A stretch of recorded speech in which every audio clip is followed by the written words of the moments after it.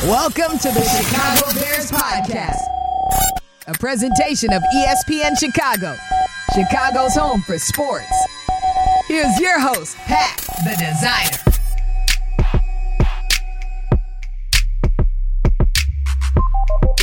Bear down, Bears fans. Welcome into the first episode of the Chicago Bears Podcast. I'm your host, Pat, the Designer, joined on a Monday by the man, myth, legend, Chicago Bear, Lance Briggs. We are going to be breaking down for you today the Chicago Bears defense. A lot of moves made this offseason. Will they be improved? We're also going to be talking about where the Bears are going to rank in the North. Is Aaron Rodgers going anywhere? Is he ever going to leave this Green Bay city? And then finally, got to ask Lance on what it's like to go through draft day. All that and more coming up on today's episode of the Chicago Bears Podcast. Let's get into it, man. Let's get into it. This is what I'm excited about. We're here. Lance, what's going on, brother? How you doing? How you doing, Designer? How you doing? Hey man, listen. I live here. You know what I mean? Yes. It's an up and down thing. I'm excited about the draft. I'm also very fearful. I think like many Bears fans here that have gone through these draft days. Yeah, I understand that fear. I know there's been many years where things haven't panned out. You know, and I was on the teams when some of these first rounders didn't pan out or some of the players didn't pan out, but. I'm hopeful, you know, and there's reasons to be excited. There's so many reasons, more reasons to be excited than to fall back on the stuff that's happened in the past. You know, I'm one of the, you know, I have a football mentality, so it's always the next play. It's always the next play mentality, you know. Right. So regardless of how many years that we've kind of been, you know, Bears fans have been dragged through. You know, some of these playoff-less years, I have a great feeling that's going to change really soon. I mean, I hope so. I mean, we've seen a lot of changes happen here starting off this season, right, Lance? I mean, the topic I want to start this off with, because you're here, this is why Bears fans are coming to the Chicago Bears Podcast, because it's not only the fact that we're back in a 4-3 defense, and we've added these players in, but you've played in that 4-3. You've succeeded in that 4-3. You've gone to a Super Bowl in that 4-3, right? And so, to me, right, when you're looking at this defense, question on the table to start this off, welcome into the first quarter of the show. The first quarter, we're breaking this down in quarters. It's football, baby. Let's do it. Mm-hmm. Will the Chicago Bears defense be improved? We saw a lot of additions, Tremaine Edmonds, TJ Edwards, DeMarcus Walker, guys like that, right, that are coming on to this defense and I think are going to be impact pieces. But you've played in this defense. You understand what it takes for this defense to work. And I'm not the kind of person that I feel, okay, while we took this player, we hope this player makes an impact in the draft. I can't guarantee that every rookie is going to walk into the NFL and say, hey, the league is mine. I'm going to take over. I'm going to have instant impact. Yeah. With what we see that's currently on this team, will the Chicago Bears defense be improved this season? Yes, they will, for a number of reasons. And, you know, as I break down, you know, the current roster, I'm going to break it down more by the value that they hold right now, as opposed to the most important positions on the defense. But more importantly than all of that is it's about how you play the game. It's always going to be about how you play the game rather than the scheme, you know, or the call that the coach makes. So the biggest indicator on the success of this defense, it goes back to Matt Eberflus.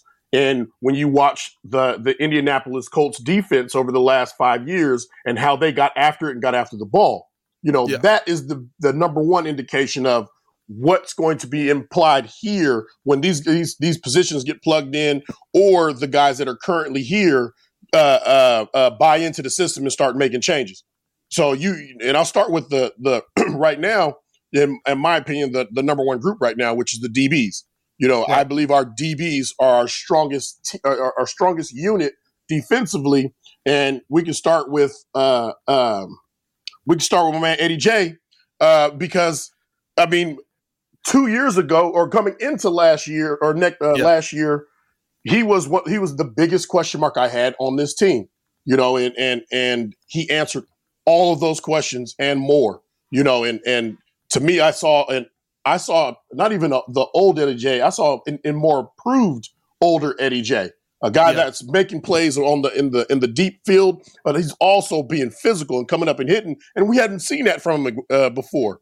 He seemed like he finally put the talent with the knowledge of football. I feel like we saw the talent so quickly when he came into the league, and now he has that understanding of where to be on the defense, and he was just able to attack last season. Yeah, I think he answered a challenge. I think he was challenged by a coach that he respects. I think he was challenged by, and he met that challenge. He was very fun to watch, and I hope that that trend for him continues because he's in a very big leadership role in that defense. So guys are going to turn to him, and if he plays the right way, he sets the tone. The guys that come in understand that this is the way we do things in the Chicago Bears. Yeah, I mean, it's so interesting, right? And you brought up the DB group. I think that is probably something that a lot of people looked at last season, and they didn't think that we were going out, right, and getting 2 DBs to start off the draft. They thought we were going to get offensive weapons. But I think, right, like it feels to me like Ryan Poles understands, listen, there's also a way to help the offense out. I want to help Justin. I want to get Justin these weapons. But there's also a part of this where, like you guys did, right, if we're taking this football away, Justin Fields is starting at the 45. Mm-hmm. He has an opportunity that is much easier to get in the end zone. Now Justin Fields isn't on the field as long. Now Justin Fields isn't sitting there, getting tired, getting worn out early in these games because he's still going to have to be an athletic guy. I do want to ask you this, though, right? We brought up this linebacking group. Right. You've played in this system where you guys had wreckers up front. Yes.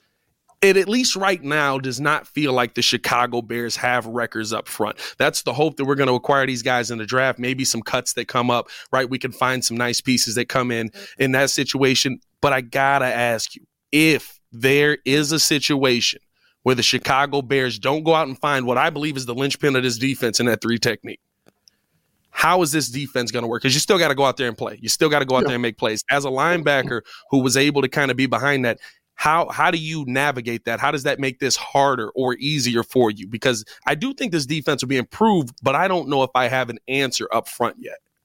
Well, there's you take what you can get, and rather than reaching for the players that we want him to get to protect Justin Fields, he took guys that he knew. Look, these guys can play at a Pro Bowl or All-Pro level right now, which sets them apart from reaching to get an offensive lineman that's high risk. And so now we move into this year, and he's picking up players that are less high risk and more high-level elite players. That helps us right off the bat. Absolutely. And defensively, Will we be at a loss for not having a top elite 3 technique? Probably so. But we'll make up all of that stuff with our effort.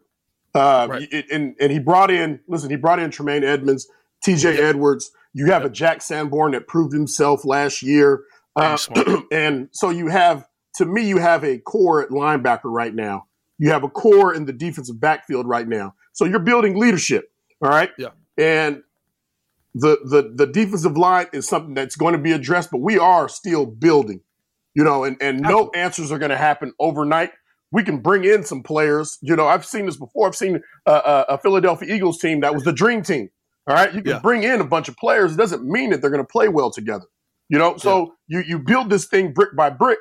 And by saying so, we'll make up for the loss of some talent here and there with our effort.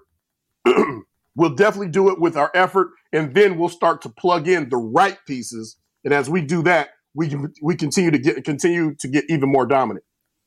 With you as a player, right? Because I like how you bring up the effort. I'm always intrigued by the effort when it comes on the field, right? Because in the mind of the fan, right, you play in the NFL, you should always be giving the effort. Except, listen, you don't always get that same effort when you go to work every day and you hate your boss. You know what I mean? Like I always compare it to that, right? It's like, listen, if you don't like your boss, if you don't like your head coach, you may not play as hard. Sure. Were you the guy that was kind of the right? The rah-rah, like I like a coach that's trying to hype us up, kind of like Flus is doing, right, with that hits principle. He wants to get guys in there. These are the principles we're following. You got to keep the energy, high intensity, all of that, right? Were you the guy that liked that in the NFL, or were you more to like, I come here to do my job, but if y'all not doing y'all job, get out my way? No, no.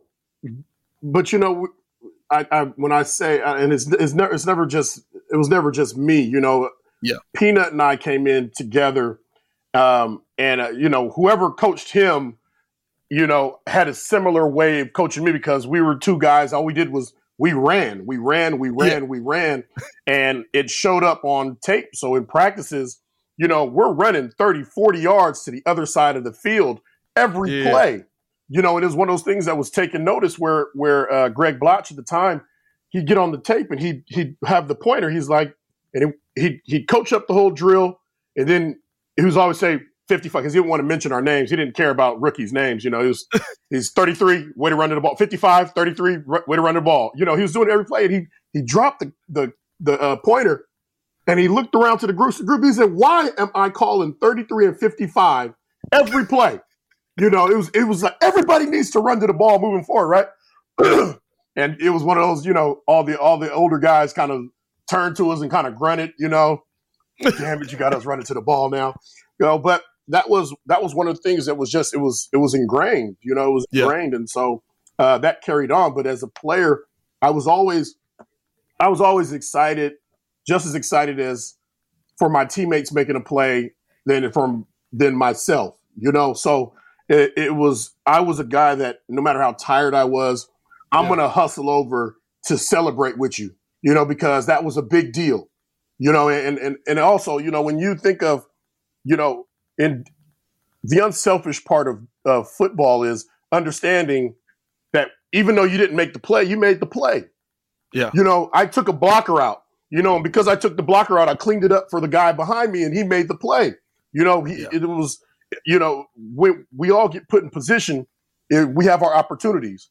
My opportunity was to set it up on that play, and you cleaned it up. I'm celebrating with Brian. I'm celebrating with Peanut. Celebrating with Adewale. I'm celebrating with Alex. Because they did it it was it's a trust thing. So I was certainly a guy that was always there. Once you made that play, I was going to be the first guy there to dap you up. Who are you looking to be that guy in this defense? I think for me, right, like we always look at the high money guys as the right, like Tremaine Edmonds comes in, he's the highest paid player. Yeah, you got to be that guy. You got to be the guy that's rallying your guys around you. TJ Edwards coming in off of a really high impact. I'm not gonna lie to you, man. What I saw from Sanborn last season, that's the guy that I'm looking at, and I'm really like, if you can just be, maybe not, he'll probably never be the most athletic linebacker we have on our team. But I just saw a smart player, and I saw a guy that loved to see his teammates have success, right? Why am I blanking on a safety we took last season? Jaquan Brisker.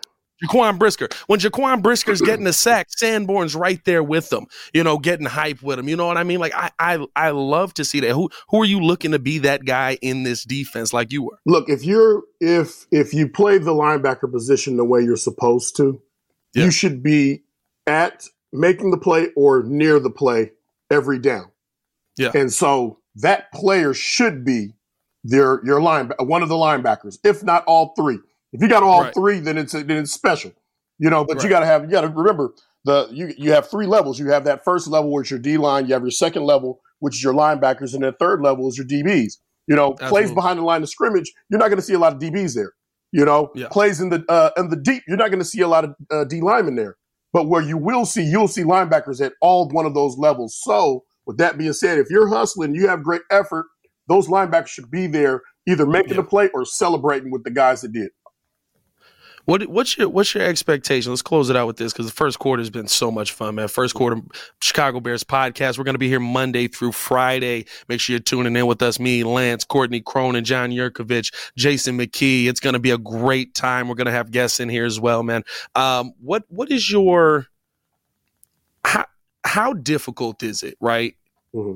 If you don't get that pressure up front for the linebacking core, for the DBs, how difficult? Because I don't think people got a good estimation of that last season, right? We're sitting here, you got to make that play. You got to be in on that play.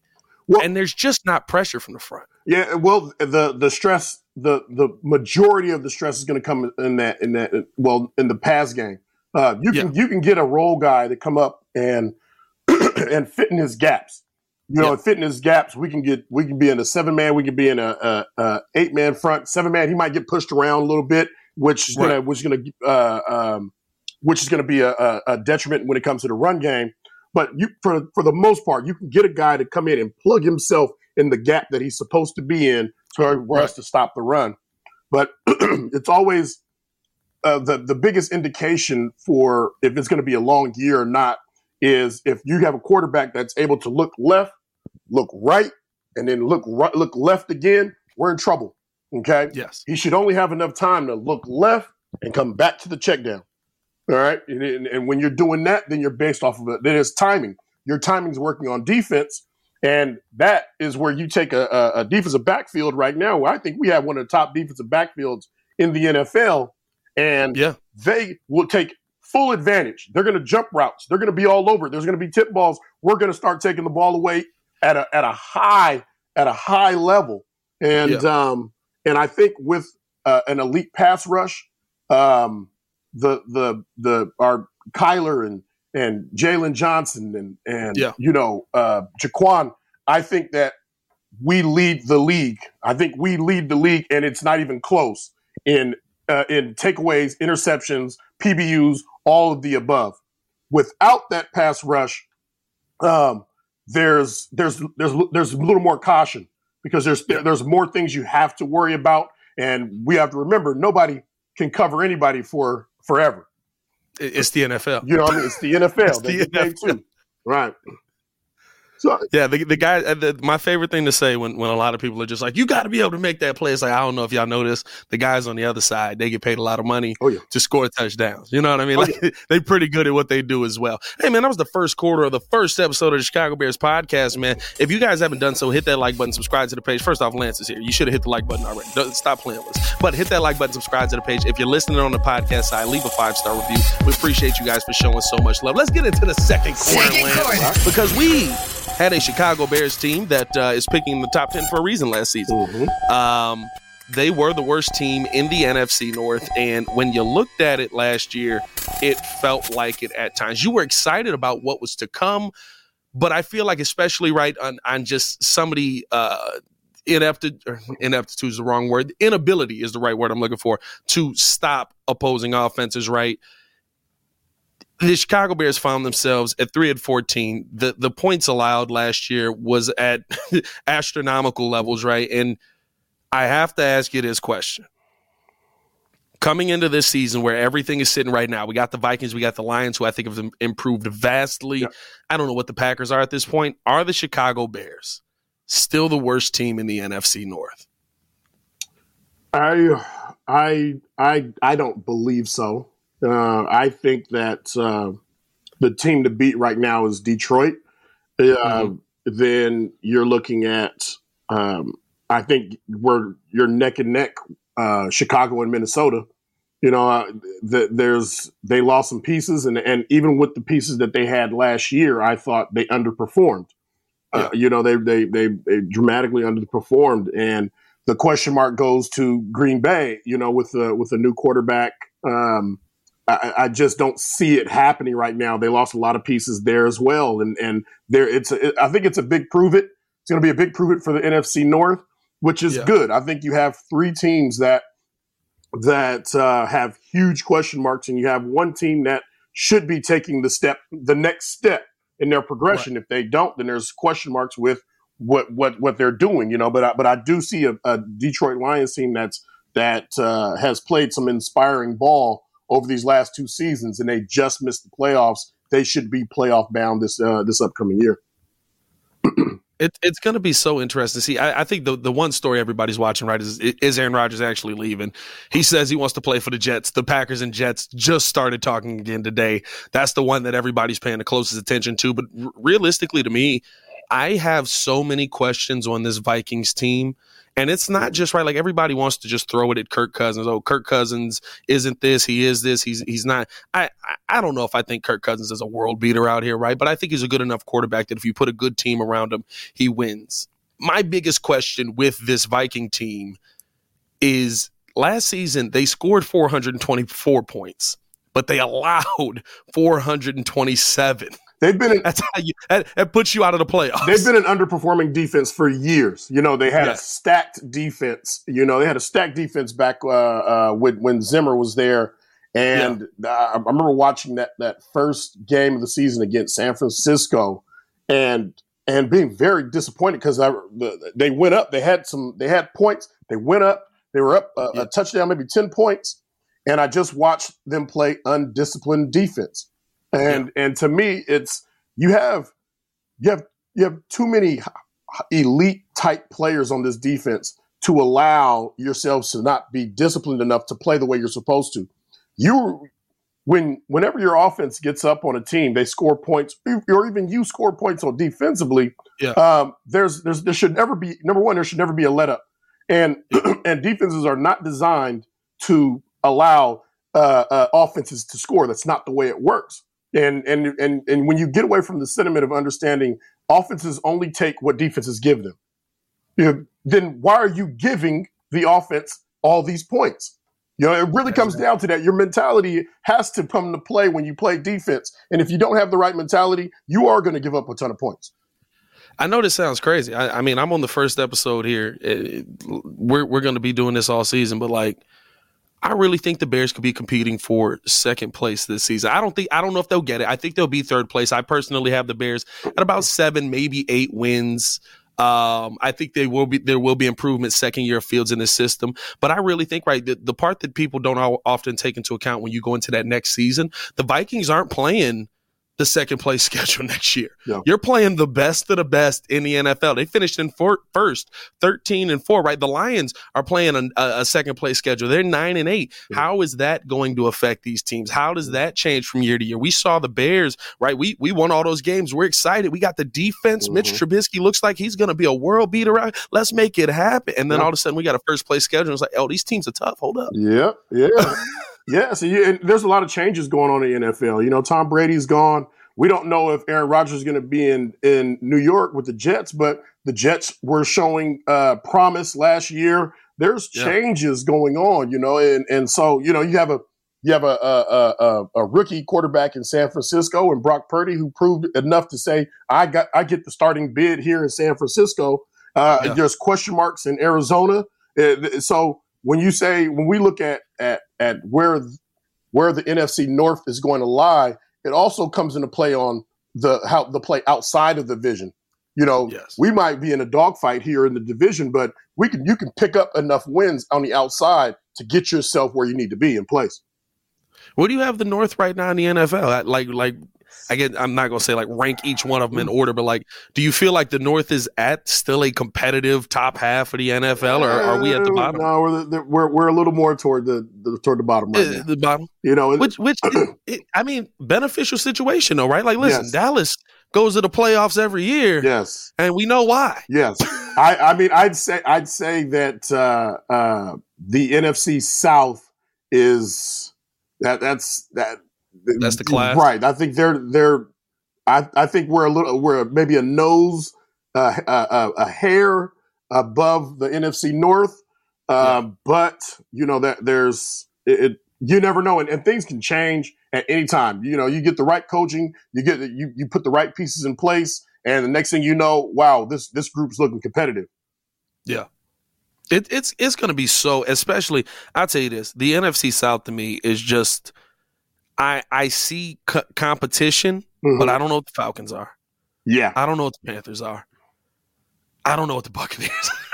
Right. I know that the Saints got Derek Carr. Right. And who was with the Raiders, who have underperformed each year. It's hard to say. It's hard to predict. The NFC, so it's who'd have thought coming into this season we'd be talking about the NFC East as probably one of the best divisions. Years. Yeah. of just like it's the Cowboys and then everybody else has 5 wins. Correct. And they might compete to get in the playoffs. Very weird, man. That's the second quarter, man. Appreciate you guys for showing love as always. Second quarter is really a pivotal moment here because just like in football, right? If you go into the half with the lead, you're doing good things. We got the lead at the half right now? Are we leading at the half right now? We got the lead, but you know what? Listen, this is where adjustments are made. I got to see how they've been effective for the first 2 quarters. And this is how, we thought they were going to attack us this way. They chose to attack us this way. And this is how we're going to adjust, and we're going to take it to them in the second half. Let's adjust it in the second half, then, Lance, as we get ready to get into the third quarter out here, because here is a conversation that people have been talking about. This player seems to be a world beater. I feel like you played in an NFL where this position was still a very premium position, and you had one of the best running up against us in Minnesota all the time. Yeah. Daniel Jeremiah said, I believe end of last week, don't sleep on Bijan Robinson to the Chicago Bears. We've talked with it, and this is draft week. This is when this is most important in Chicago. Yeah. The Chicago Bears right now have a slew of holes that they need to fill. And I think a lot of times we only think about the starting lineup. And you also got to think about the guy. It's football. In case that guy goes down. Who's making that move? Yeah. Are the Chicago Bears in position where they can draft Bijan Robinson in the first round? Even whatever scenario you have it, right? Say they move back from 9, get 17, whatever it is. Are you in a position right now where I think Bijan's a can't miss, but I also don't think that we're in a position to take a player like that? So, listen, you're in Illinois. I'm in the state of Arizona. All right. Yep. Bijan he's one of the top talents to come out of this state, out there in Tucson, which I'm very familiar with because that's where my lovely U of A Wildcats are. But he's, you're right. He's a can't miss talent. However, it's just not, you don't want to reach. And for the Bears to reach for a running back, even at his talent, would mean that we were neglecting what our issues are, and Khalil Herbert proved last year that we can be extremely effective with him starting or bringing in a running back on a later round and a later pick once we have satisfied what we need right now. And right now there are some very talented offensive linemen in this draft. So why would we ignore those talents and go to a running back when we have an effective running back on our team right now? Yeah. The hope is we do what we do. We get our picks this year, and who knows? Maybe next year, if there's a talent like that, we can pick the next Bijan. I think I'm very much right. I'm not a guy that I think you take a running back in the first round ever. I don't think that right. Does that mean that I miss out on Adrian Peterson? Absolutely. Does that mean that I miss out on Bijan Robinson? That I miss out on top running backs in history? Well, let me ask you this. If there's a running back in college, okay, he's 235 pounds, okay, and before we get to the combine numbers, we see this guy just tearing through people. He takes, after first contact, he gets at least 4 to 5 yards on each contact. We're talking Saquon Barkley, Bijan, we're talking all these guys, but at 235 pounds, workhorse guy. You get a guy like him, and you say, and with all kinds of conditioning, the guy can go. We can go all game long. You get a guy like this, and you look at today's NFL where you have linebackers that are 220 pounds, 225 pounds. Yeah, this guy is going to be a nightmare for these people. To me, you'd be foolish not to get him. And right now in America, he is being trained somewhere. I don't know where. Maybe in the far corners of the Northeast. Maybe someday we're down in Texas because they breed them like that in Texas. But this kid is growing and he's learning, and they're going to put him out there, and eventually he's going to be on that draft board. And I think that's the thing, though, right? Like, to me, if you're in the position to take that guy, I think you take him, because the problem a lot of times that I notice on the outside looking in is that we take those guys very high, right? And then we say, now it's your job to do it. I think that sometimes I see organizations get a great talent and say that because of the talent you have, we're going to focus elsewhere on what we need to build. So they get those guys like a Derrick Henry, right? Derrick Henry's an amazing running back. He's my favorite running back in the NFL right now. But there were times before Vrabel got there where they were like, Derrick, knock that dude out. Yeah. Yeah, well, could I get some offensive linemen in front of me? No. Just hit them. You hit them, and then they'll fall over, and you keep going. Like, that beats up players, right? And I feel the same way about how we view a lot of the mobile quarterbacks in the NFL. Well, he's got legs, so we don't need to sit there and give him a great offensive line. I just think that, right, I've seen Hall of Fame running backs, and you look at them and you're like, that's a great running back. He's top all time. But we don't talk about the guy that came in after him a lot of times that still was able to get 1,000 yards because the offensive line in front of that guy was just as phenomenal as it was in front of the Hall of Famer. The Hall of Famer made it exponentially better, but you're still getting that great production. That's where I look at, right, the running back position. I say, if I get those beefy guys up front, I feel more comfortable with that. Are you talking like a Neil Anderson after Walter Payton? Hey, Neil Anderson was nice. I'm just saying. Right. He was nice. When you look at those numbers, right, you don't sit there and just go, wow, he sucked after a Hall of Famer. Yeah. I hear you. I hear you. I'm not, and here's the thing. I also think that there's situation, there's case in point. For me, with situation, right, I don't think the Bears are in that situation right now. Guess what? If we turn into the freaking 49ers, go get a running back.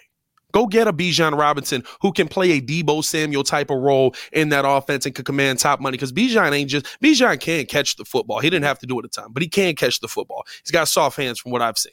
You got take that for what you know what I mean? Absolutely. But you know, a lot of that onus falls on that coach too.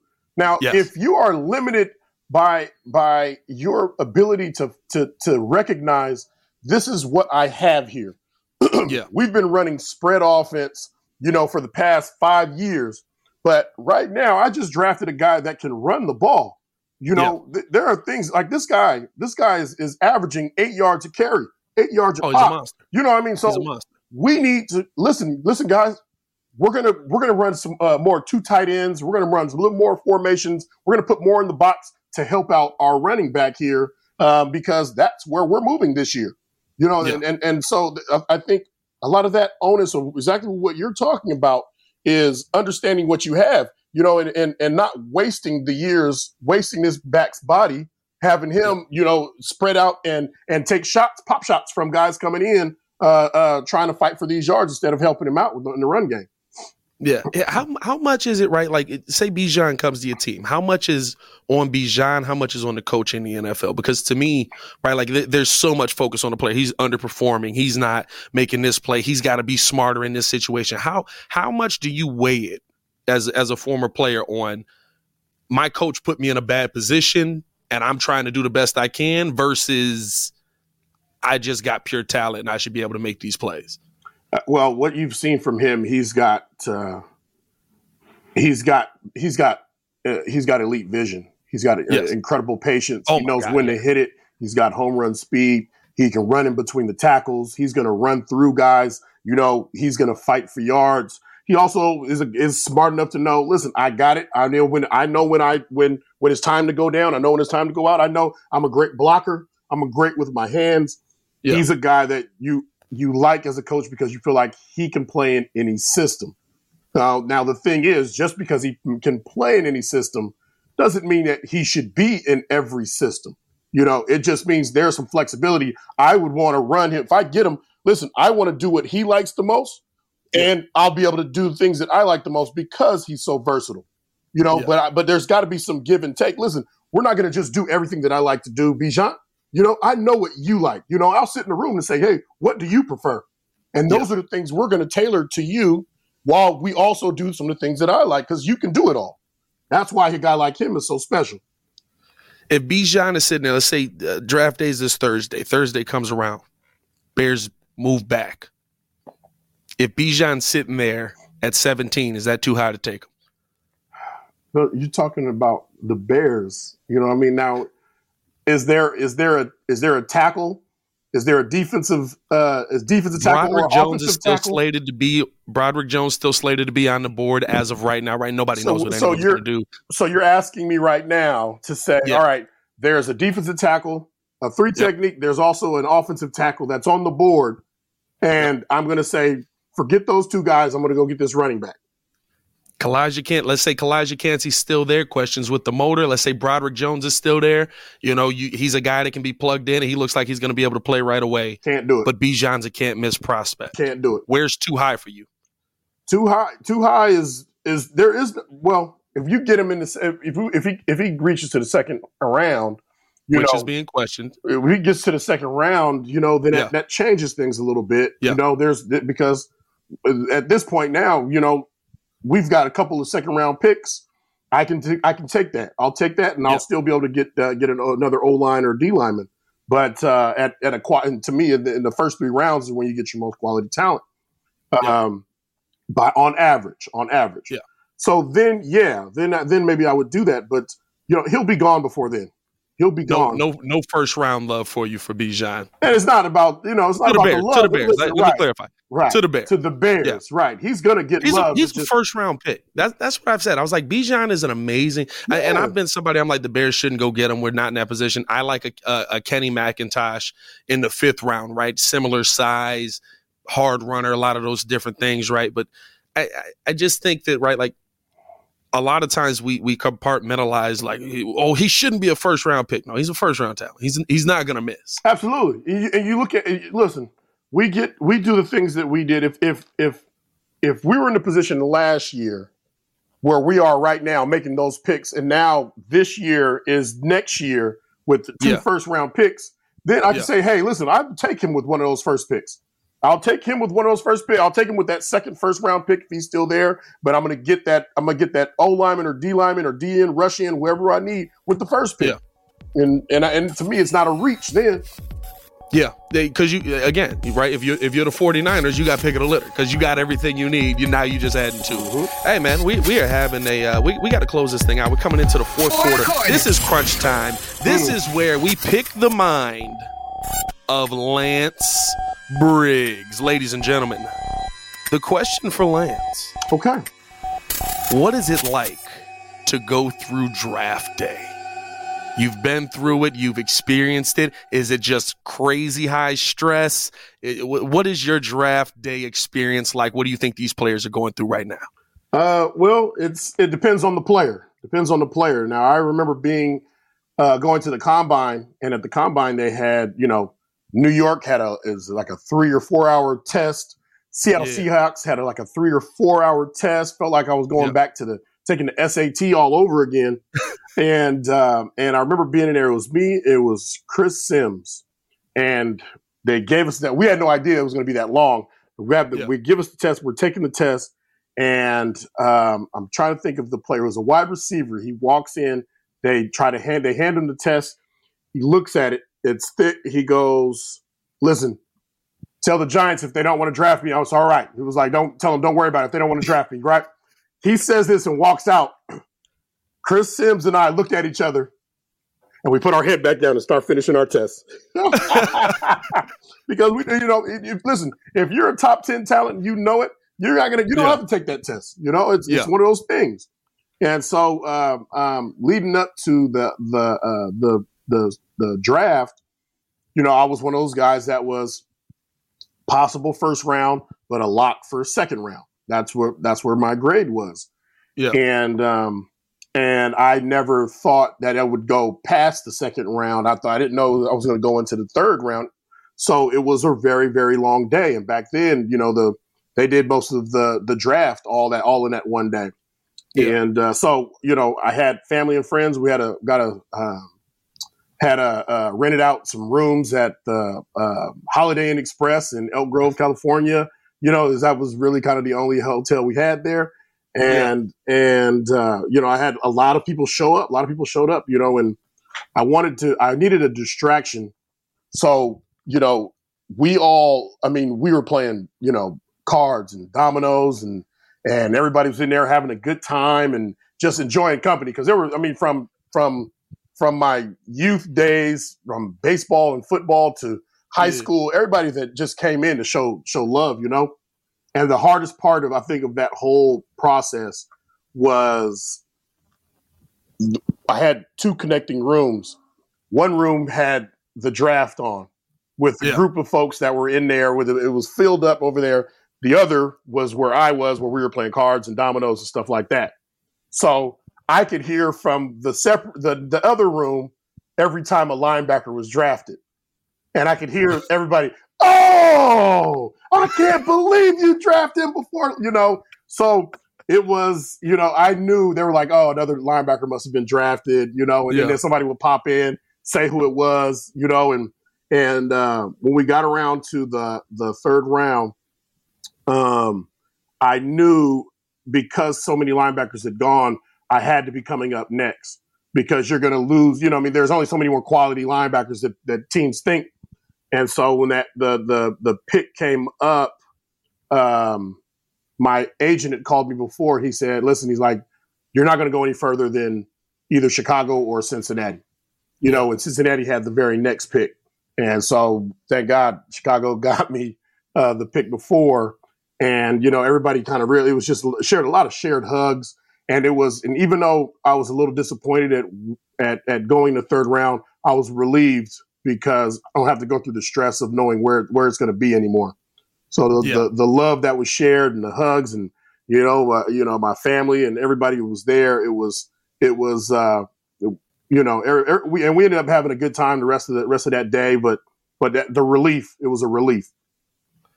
It's always interesting for me to hear like those type of stories, right? Because it's like, you know, the love stories, I'm a top 10 pick. It's great to hear that, you know, you hear the phone call, but it's like, man, like just sitting there thinking you're going somewhere. Yeah. And then you slide past and then, right. Like even for you, like how was it leading up to getting to the draft? Like how was pro day for you? How was the combine for you? How was, you know what I mean? Yeah. So I'll tell you one thing, my combine was really good. My combine was very good. But my pro day sucked, you know, really? And really hurt myself with my pro day, you know? And so when you think when I know that some of the things that hurt me, my pro day didn't help me at all. You know, I dried myself out, you know, and there were guys that were supposed to be working out, doing the workout with me. I had something to shoot. There was like 18, 20 coaches there, and all of them wanted to run drills. And both the guys that were running the reps with me, they got hurt. So it was just me by myself, and I'm telling you, these coaches were cycling through. They were cycling through. All right, here we go. All right, boom, I want you here, you know, and I tired out, man, you know? Yeah. And that was the day I remember leaving that pro day, and the Vikings linebacker coach at the time, you know, he told me, looked at my face, he said, you can never play for me. And that obviously, you know, even to this day, I'm 7 years retired. I remember that moment. Do you see him now and be like, remember that? Well, remember I couldn't play for you? Well, you know, to fast forward from that, you know, after my rookie year, might even have been my second year. I think it was maybe my second year with the Bears. He came up to me, he asked me, he said, do you remember me? I said, I'll never forget you. And he said, you know, I was wrong. He's like, I was completely wrong about you. I'm sorry. He's like, you can play anywhere in the league, you know? Hey. And, you know, so it was, you know, it had a good ending. It had a happy ending. Yes, it had a happy ending. Can't go wrong there, man. Right. I love that, man. I like the experience of that, like, right? Like, so you understand kind of, not to the full extent of everything, right? But Jalen Carter's being hit because of his pro day, right? Like everybody's looking at him and saying, you didn't perform well. You don't have a high motor now. And realistically, I looked at that and I was like, wasn't he the only one running those drills? Like he's probably dead now. He shouldn't have came in overweight. Maybe that was a little much, but I mean, like I looked at that and I was like, I think he was the only person running drills that day. So that, I mean, and I'm sure there were, and I'm sure there were, you know, 32 coaches there that all wanted to run some sort of drill with him, and that's, you know, and there's just something to be said. I think that they should, if it's only one guy, I think they should limit to how many you can do. But regardless of either way, you know, you turn the tape on and you know who you're dealing with. So to me, it's more of, hey, what kind of commitment can we get to you from you? Just off season, getting prepared, being a leader, the guy that we need. If I can get that commitment from you, then we get the guy we want. We get the guy, and you're going to be the man for years. So that was important. There's a lot of things that come into factor into the draft, and it weighs. And back in those days, it weighed less off when you're uber talented, but when you fall into some of the other levels, the second round, third round, some of those character issues, they're like, I don't want to have to deal with this guy or deal with that guy. While I was at U of A, we had the coach that recruited me was fired, Dick Tomey, and in came John Mackovic. And John Mackovic's tenure at Arizona was a rocky one. It was extremely rocky, and there were a lot of players that were unhappy there, and so it was an issue where I'm leaving. This isn't necessarily my issue, but I have so much love for the guys that came here and played at U of A that to me, it's always been bigger than me, and I'm not going to walk away from you guys, even though I know that this is going to hurt my draft status. I'm not going to walk away from you guys, man, the men that I love the most. So if you need me, I'm here, and that's one of the things, we had 44 players that went to the president to ask John McAfee to be fired, that we didn't want to play for him. And it was a huge ordeal. And that's one of the things that I had was questioned on a lot coming out. And it was, he's a head case guy. He's one of those guys that you have to worry about. So all those narratives that come up, narratives. Yep. The narratives are the one that I try to pick apart the most. We'll have plenty of that on this podcast Monday through Friday. Y'all be in tune with us for that. Absolutely. All right. We are now at the most important part of the game, especially if the game is close, man. We're getting into the 2 minute drill here. We're going to rapid fire these questions out. These are questions from the fans, Lance, that want to know from you. I guess me a little bit. There's some questions for me, but mostly you. First one. Devin DYT asks, Lance, what Green Bay player do you despise the most? Despise? Who's the guy that you saw across from you and you were like, I got a special hit for you? You know what? I don't even know his name, but I would say I despise him, but he also helped me to play better. Like I think in football, you should, when you see a cheap shot, like you see anybody get blasted or run over or this and that, you should always watch that player on the very next play. On the very next play, when that guy is playing pissed off, you're going to see the best out of him.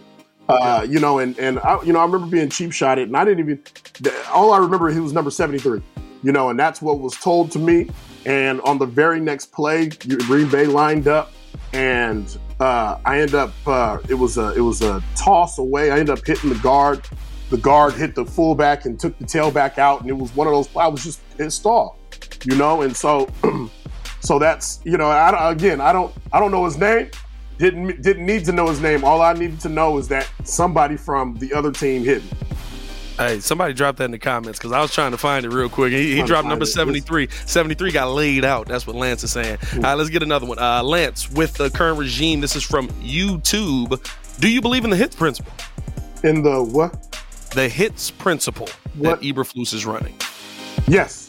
I believe in what Eberflus is doing, and the proof has been in the pudding. When he was at Indianapolis, this team flew around and they made differences. They were one of the top defenses in the NFL consistently.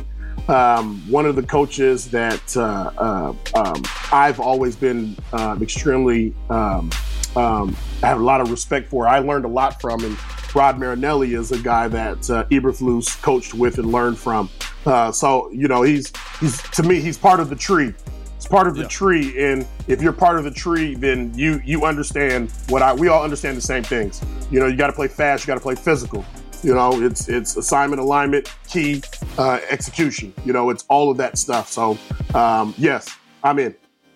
Hey, I'm right there with you. One more before we get up out of here real quick.